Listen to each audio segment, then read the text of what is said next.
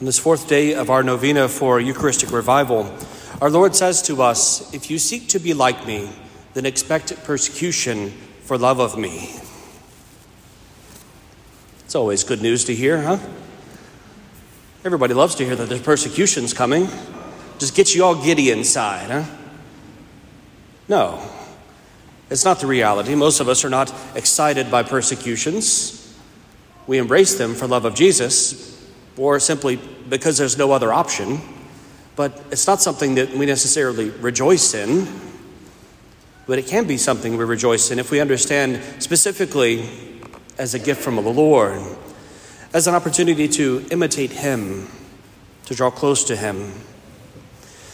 You know, this weekend, as we begin the Lenten season, every year the first Sunday of Lent is the story of the temptations of our Lord, of how he's compelled by the Holy Spirit out into the desert.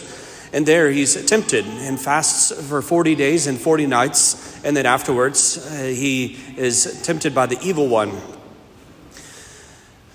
St. Mark's Gospel includes an interesting note that St. Luke and St. Matthew do not include. And the temptation itself is not even included in the Gospel of John. But there's one particular detail that's included here. And it's that the Lord was in the midst of the wild beasts. He's out there in the midst of the wild beasts. Again, nothing that is said in the scriptures is extraneous. Nothing is just filler space. Filler space was not an option. When you have to handwrite the entire thing to get an extra copy of it, rather than just hit print on a computer and watch it shoot out nice and quick and clean, you don't have extra pieces and parts for no reason. Whenever you're preaching the gospel, whenever you think that you need to save souls, you need to bring souls to Christ because He's coming back quickly, as the apostles and evangelists did, you don't waste your time saying things that are not important. You say what is necessary. Also, it's an established fact that each of the Gospels, they match a certain length of scroll. St. Mark was 1 scroll length. St. Luke, St. John, and St. Matthew were 2 scroll lengths. They were purchased at a standard price, at a standard length, a standard size. And so you only had that much space to work with. So you're not going to include something useless. Whenever St. Mark mentions the fact that our Lord was out there in the midst of the wild beasts, it is instructive to us because he's already from the first chapter, from the first page in St. Mark's Gospel. He doesn't mince words here.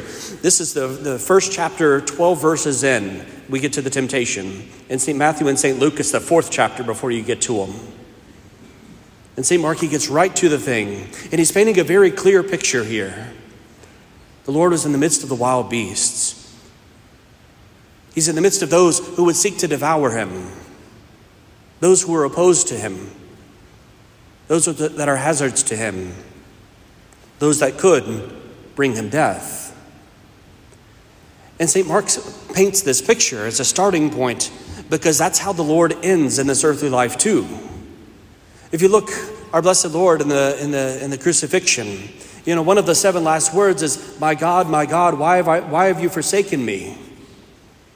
And we can take that as the kind of the Lord feeling abandoned, because certainly that's part of it.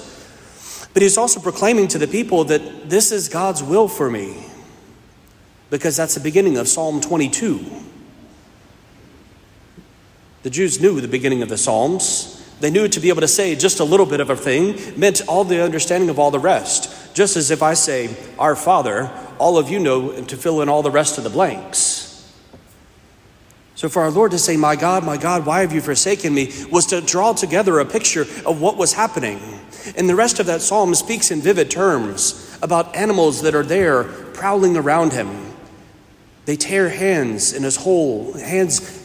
in his hands and his feet. They are like bulls that are there to devour him, to consume him. Wild animals, wild beasts, all about him. That's what he draws to mind, the images that he draws to mind on the cross. And so it's fitting that St. Mark sets the scene right away in the gospel to say he was out there in the midst of the beasts from the first. All through his earthly life, all through his 3 years of ministry in particular, and even to the hour of his death, surrounded by the beasts. We point this out because it's important for us to recognize this. You know, sometimes when we look at the life of our Lord, we can look and think that everything was just kind of hunky-dory, a nice peaceful existence, and everything was fine, fantastic. You know, in the last 3 years, it got a little rough, and the last week, it got really, really bad. That's not what our Lord experienced. He experienced sufferings all throughout his life, the same as all of us. All of us have a taste of the share of the cross.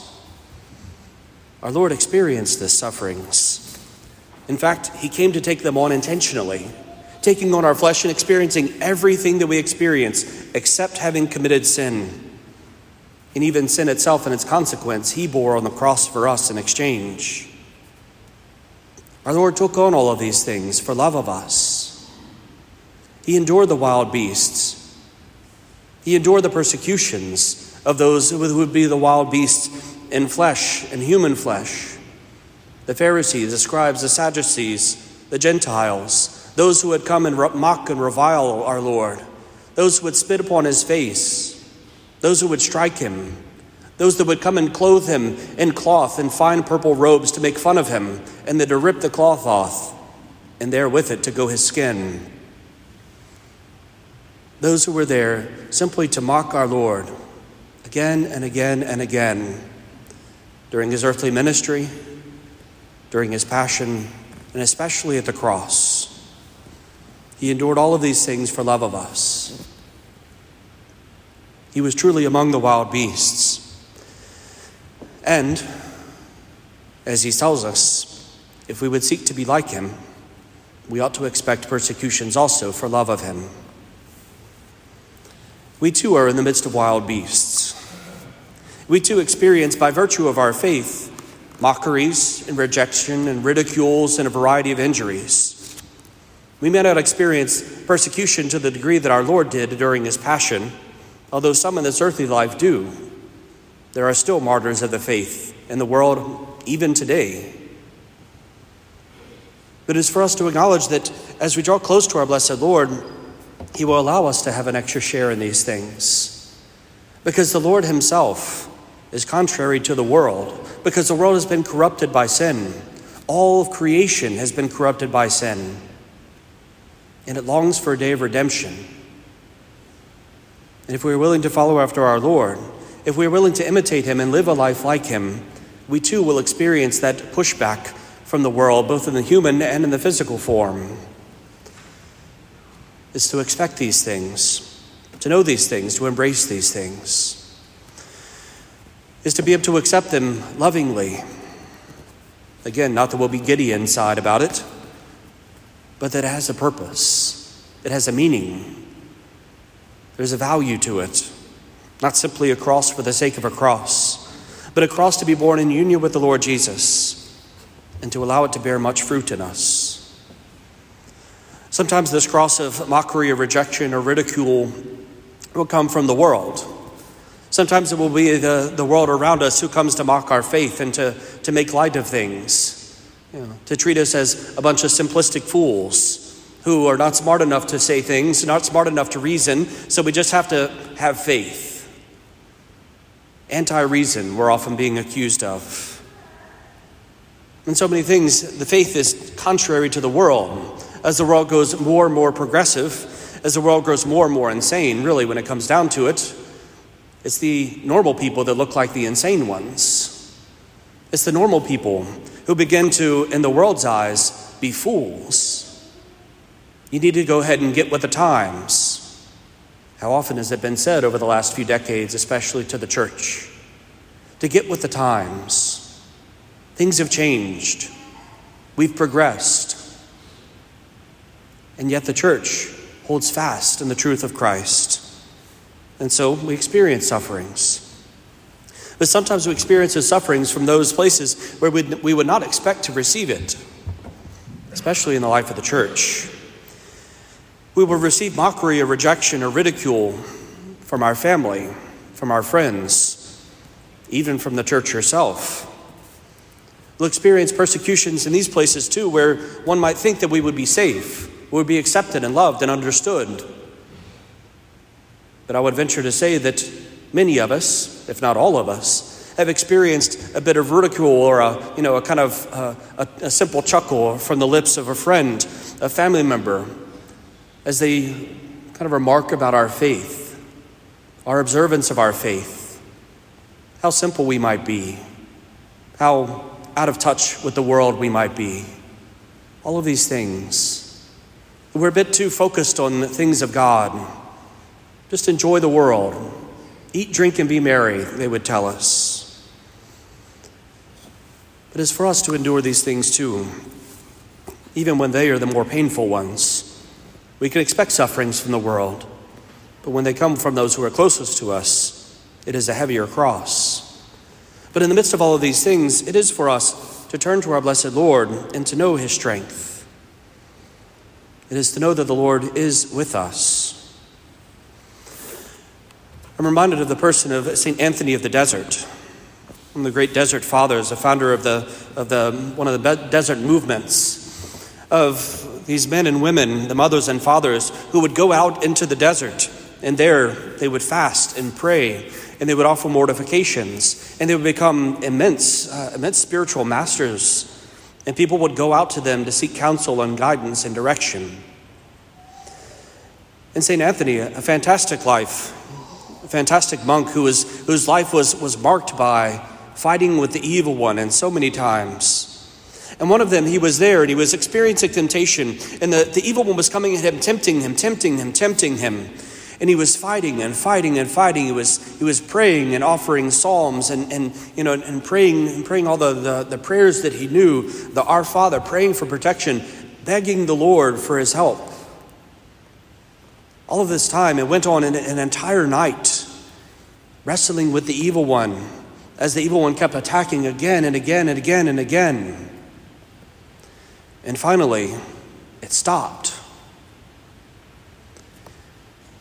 And in the quiet of his heart, he turned to the Lord and he said, "Lord, where were you? Why weren't you here with me?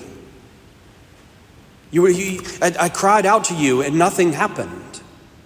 You didn't answer me."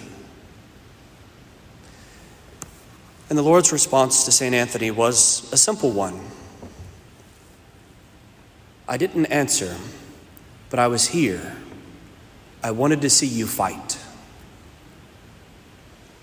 I wanted to see you fight." Sometimes the Lord allows these temptations, allows these trials, rejections, mockeries, injuries, and all the things that the world may bring upon us. He wants to see us fight. He wants to see us come close to him and not just have a quick remedy, but to see that we're willing to endure things for love of him. It's when we endure sufferings that we really show the strength of our love. And sometimes the Lord allows these trials to come to us to give us an opportunity to say, "Lord, for love of you, I endure this. For love of you, I'm willing to undertake this suffering, to bear this cross, to endure these rejections. For love of you." He simply wants to see us fight in these things, to allow our love to increase for him. But he has not left us to ourselves. We have him with us.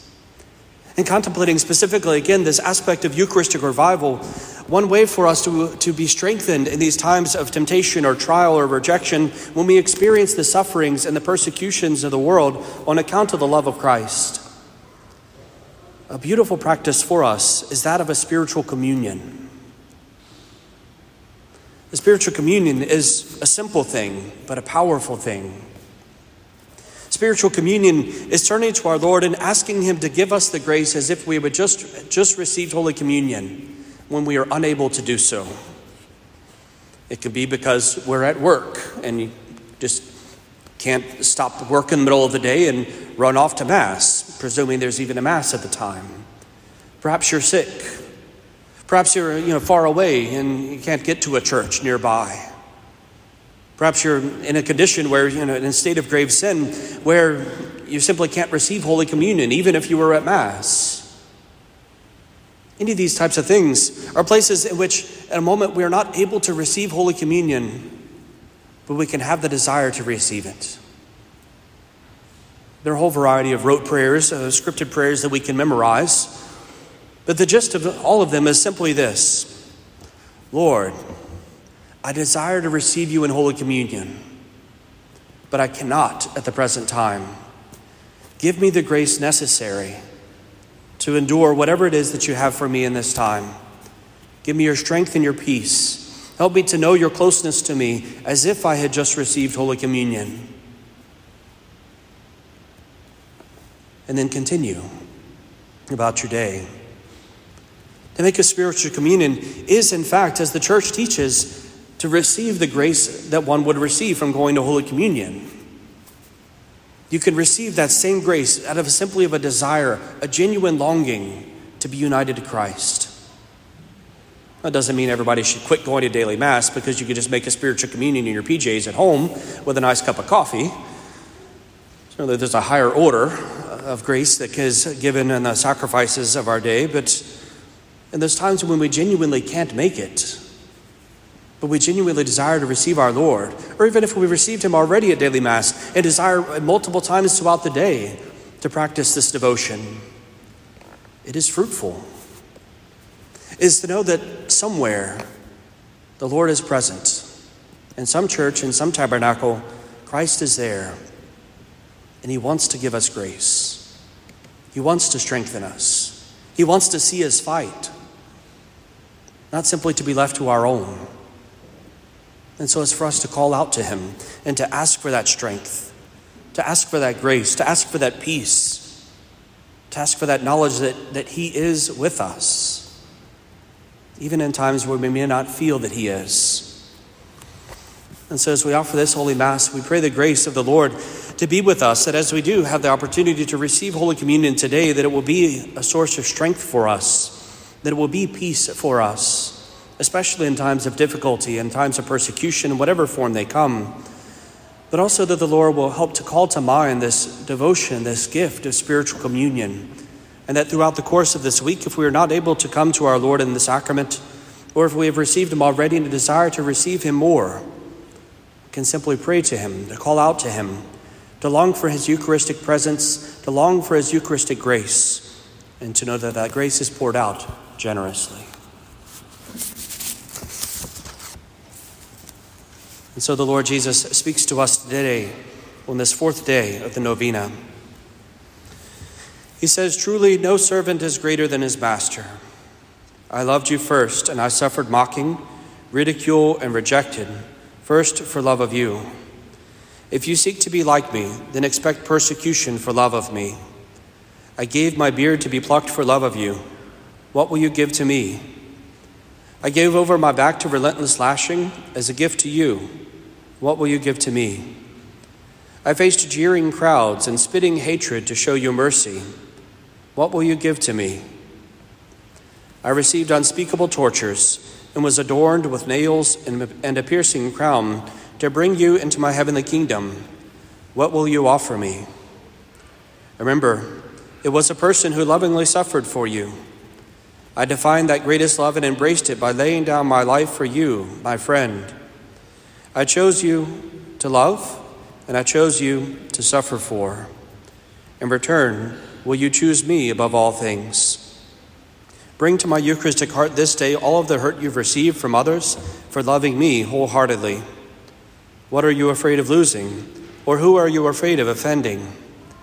If they persecuted me, surely they will revile you as well. Fear not, my beloved. Whatever you sacrifice for me today will be returned to you beyond measure. I will remember you before the Father and welcome you into my kingdom. Take courage, be stout-hearted, and trust in me. I will give you the consolation of the truth. Our Father, who art in heaven, hallowed be thy name. Thy kingdom come, thy will be done, on earth as it is in heaven.